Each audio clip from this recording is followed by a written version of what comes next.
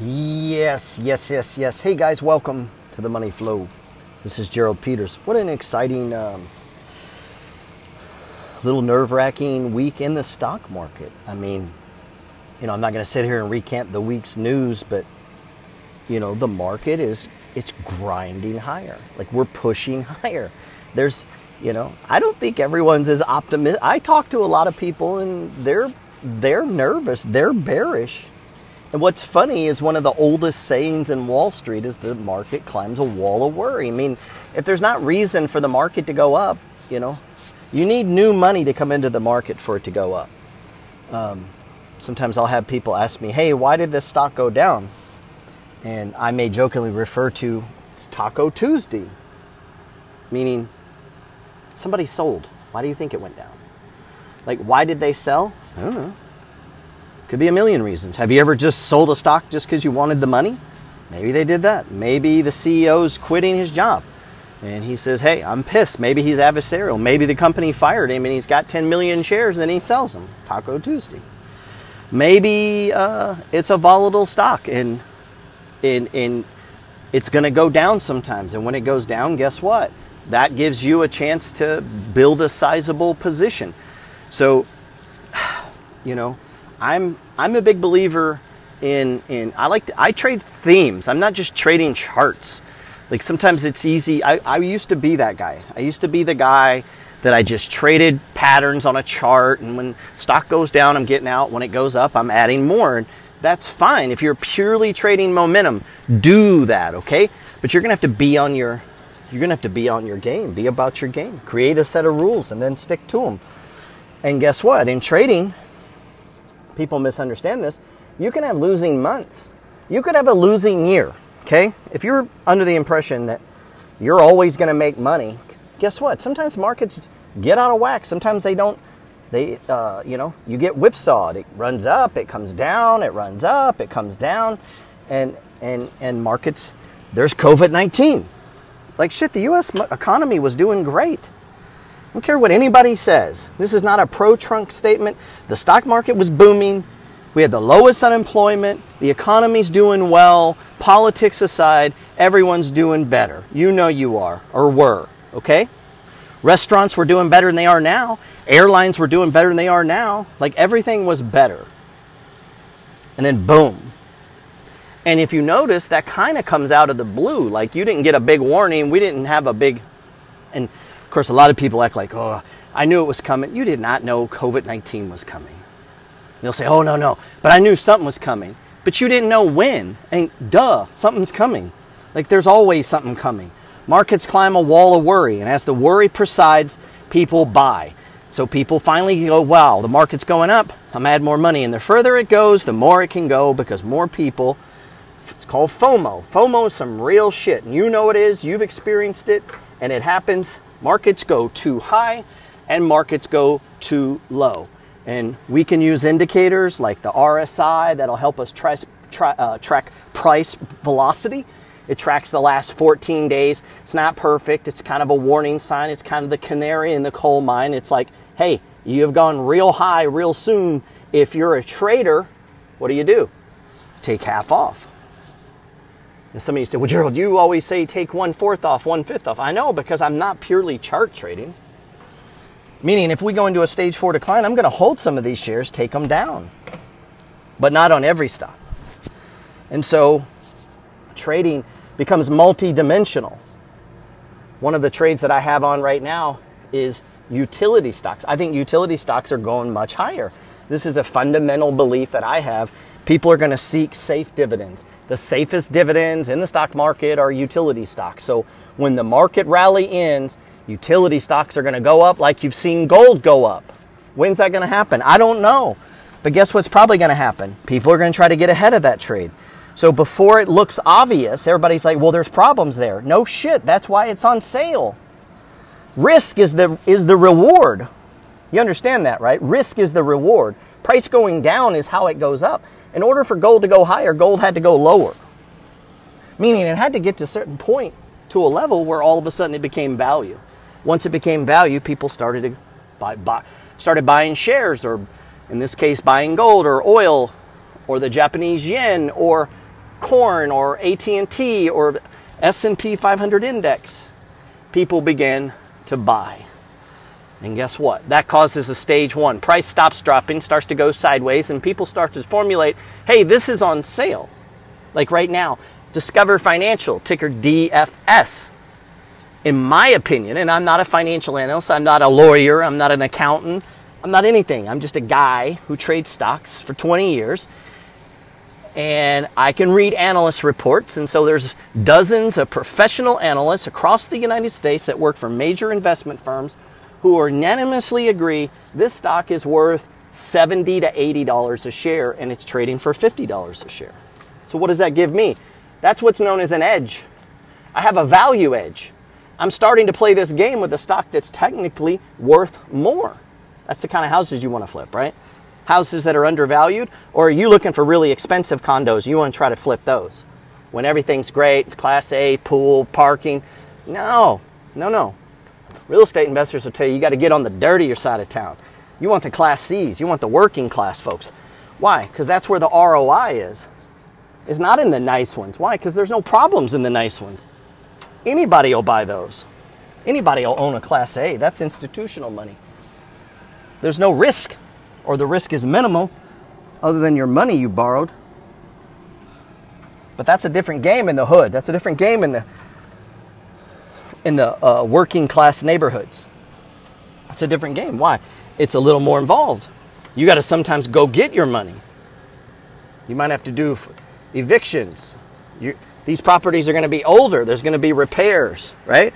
It's just that doesn't mean to scare you. It just means there's more work involved. There's a little bit more risk involved, but the return is higher.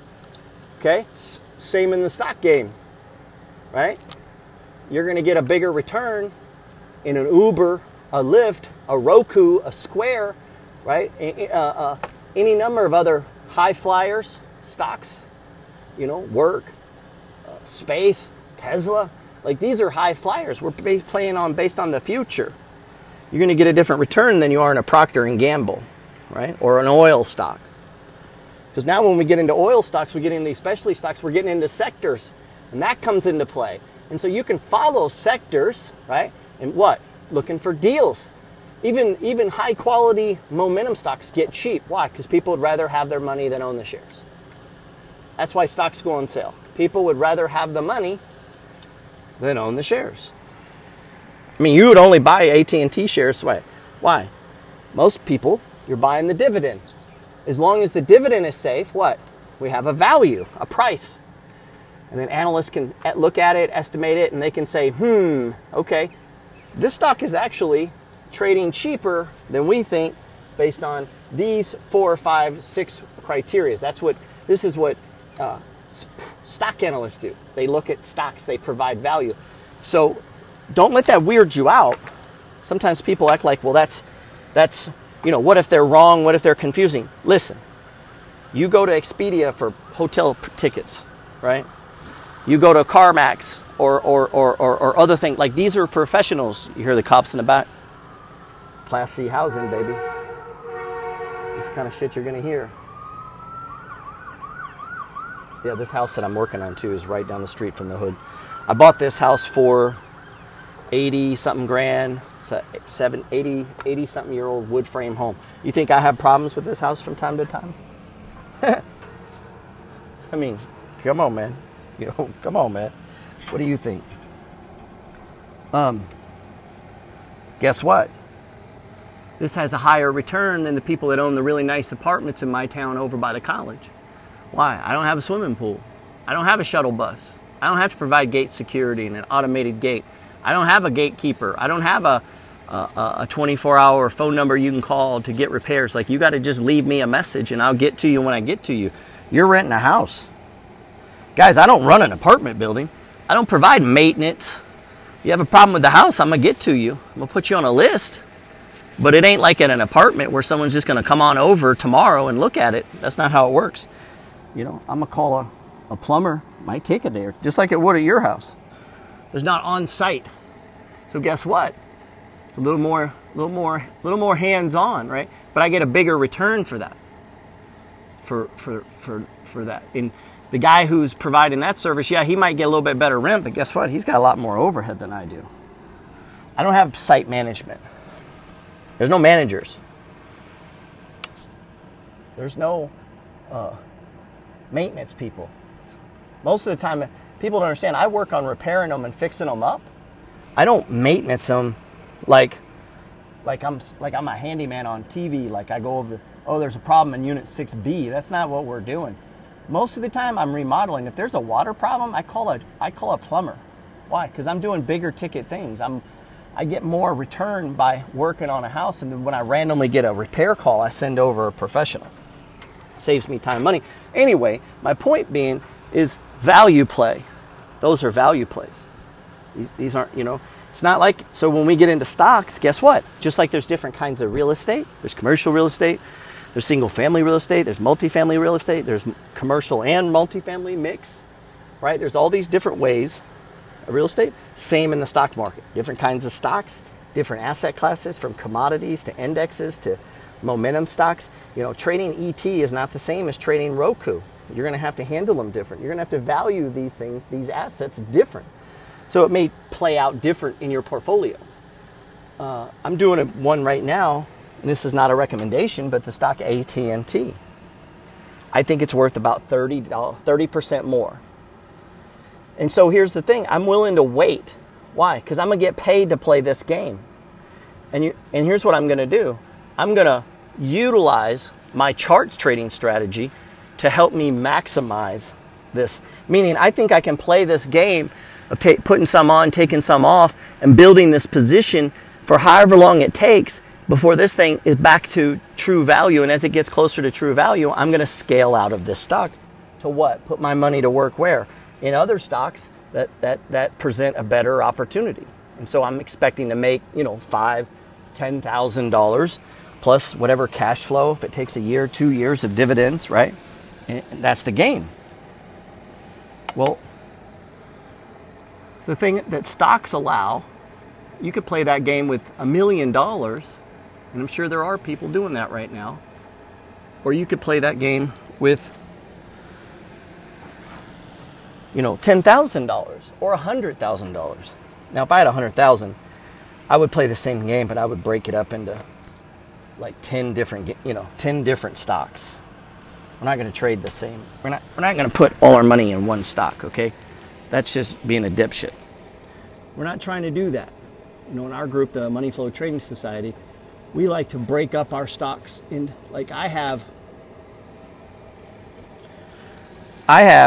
44 stocks, and it could be 43 at the time you're hearing this, or 39 or 47. Like, it can change. I don't know exactly what. I want to say it was 44 last time I checked.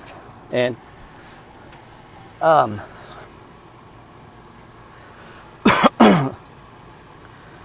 these dividends are collected, and these dividends are, reinvested.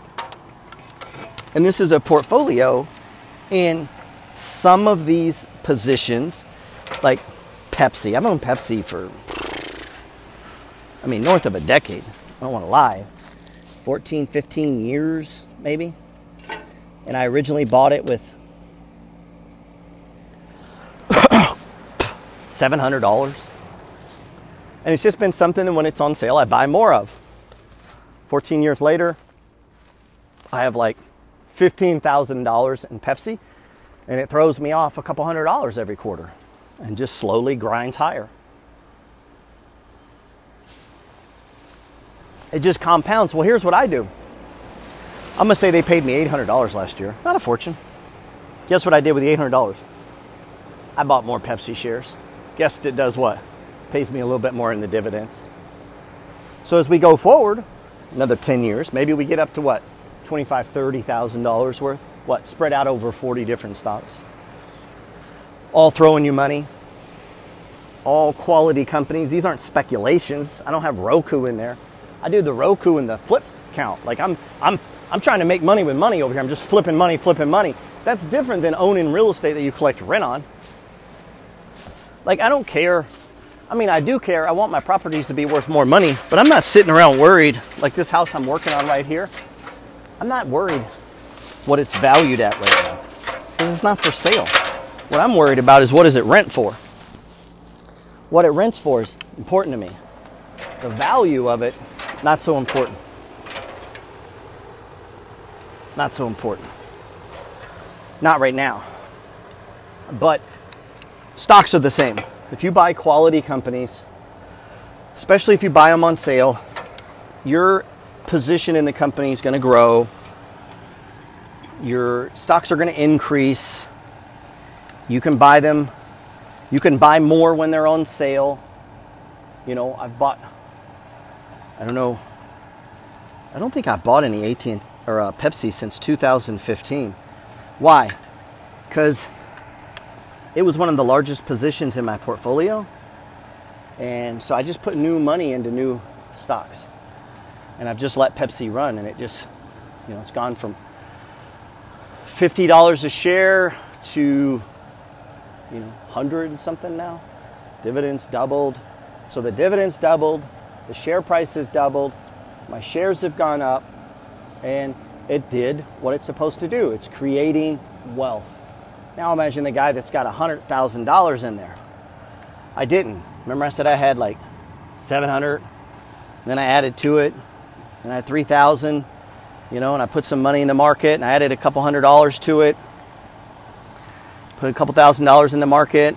Okay, I bought 10 shares of Uber, and then I put $300 into AT&T, and these are, you know, and I'm watching others, and I'm reading, and I'm learning about the market, and, you know, now I got 4 stocks, put $1,000 in there, and I break that up between all 4, so my positions are growing, collect some little dividends, and I just, over the years, I just keep pounding money into this thing. $1,000, you know, $300, $500, just, you know, every week, sometimes every day. Like, that's my goal. You know, if I made $300 today, I'm pushing a little money to E-Trade. Count on it. Why? Because I'm trying to grow that. And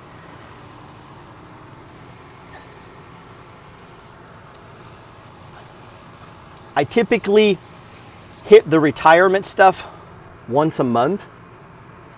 You know, for mine comes through rent collection. Rent hits. I handle all my bills, do what I got to do in case I need. Then once the business is protected, boom, money goes into buy and hold dividend stocks. Transfer. Boop, transfer. Whatever we're looking at. I wanted to get some CVS Pharmacy.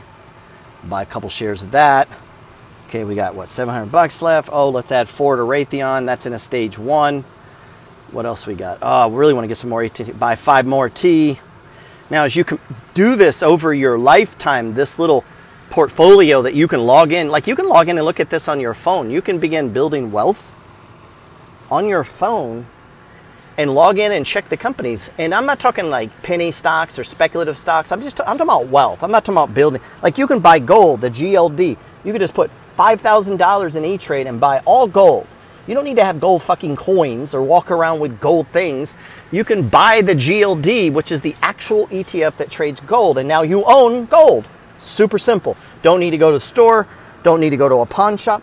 You can buy oil from your phone and sit on it. So every time oil drops to $30, you buy a bunch of oil. You can do it right on your phone, and then you can sell it later for a profit. Now, financial advisors can't tell you this because these things are risky. These guys have licenses. And they can't tell you, you know, buy an oil. They're going to say, don't do that. They don't get paid management fees on that. Also, they have licenses, to be fair, to worry about.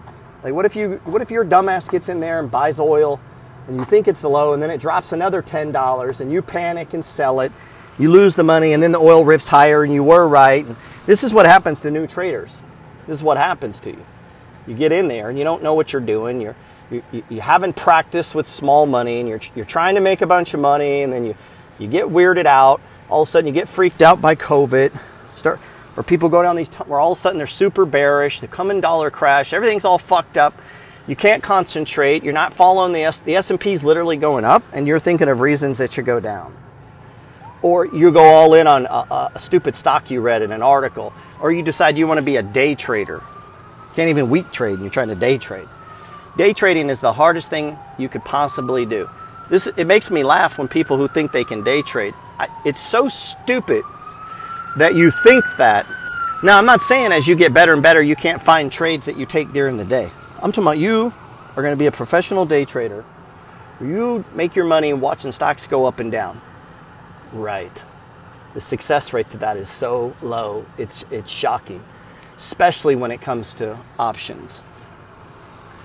I wouldn't begin messing with options until I had a solid foundation, man. Or if you do, keep it small, because you got to understand you're gambling.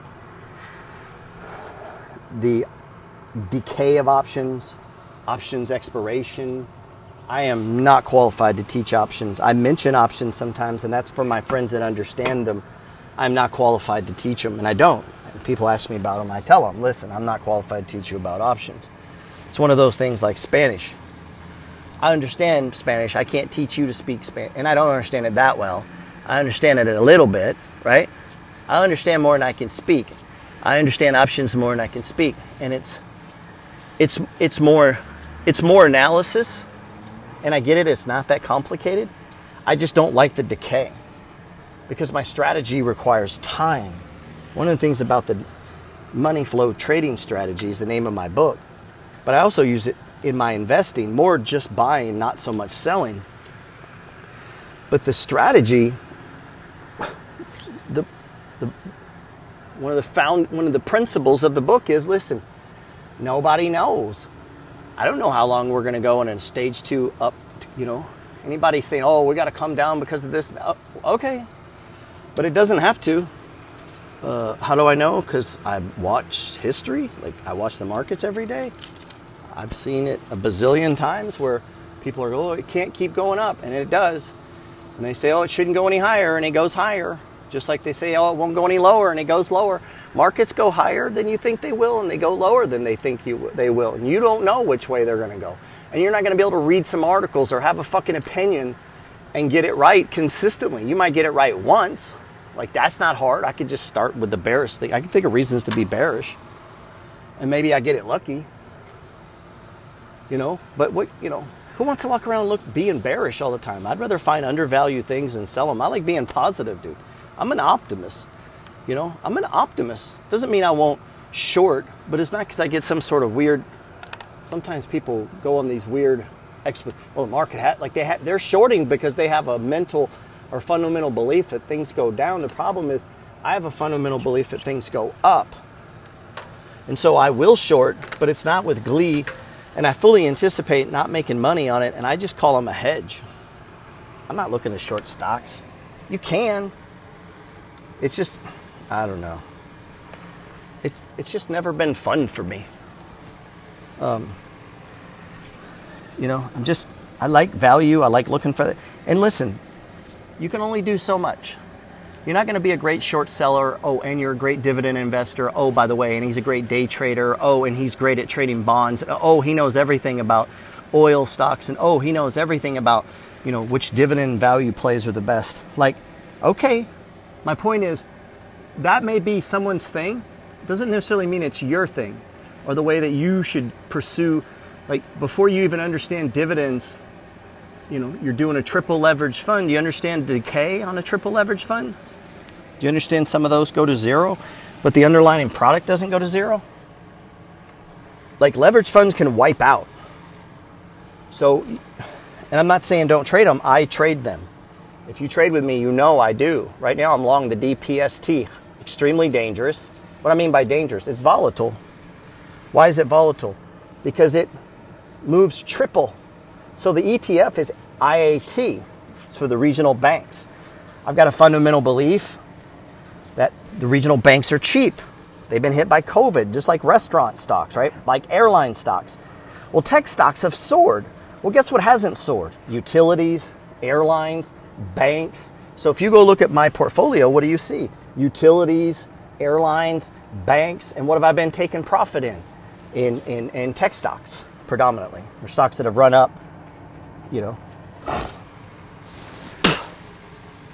That portfolio will change over time as I add new things, new themes. I may take things down. I downsized Facebook, and then look what happened. Facebook broke out and it's going to high, and that's cool. I still got a position in there. I think it's a little pricey, so we'll just hold it. We'll ride it up. let it stabilize. Might get a chance where it sells off, and look to what? Add new positions. GWPH, a British company. You know, a lot of analysts still have higher price targets. Well, it got smashed today. Why? Because they messed up. Well, I'm only down to 10 shares. Like, I got 10 shares of it. So, but I still like this company. So as it pulls back, guess what I'm going to be looking to do? Hopefully take profits in some of these utility plays, maybe some of these airline plays. If these stocks heat up this week, as that one comes down, I can sell some of those off and put some back on. Portfolio trade management. That's trading. Okay? That's not my buy and hold. That's trading a thesis. And I'm going to hold it. Like, you got to stay with the thesis. You don't give up on it. Once you combine fundamentals with charts, you just don't jump out. People do this a lot. They just jump out. You know, we have some pharmaceutical plays. Well, guess what? These things move around, man. You got to position size appropriately. So how do I do that? Well, I spread out my pharmaceuticals. So if I got a couple grand I want to put in the pharmaceutical space, I probably don't want to put it all in one stock. Like BXRX is one that we're in. You know, Pfizer's one that we're in. Well, guess what? As I'm making money in Pfizer, maybe we could put that money to work inside the same sector. You know, that's always a possibility. And, you know, you take profits on that and push that into the same sector, same type of stocks, just ones that are on sale.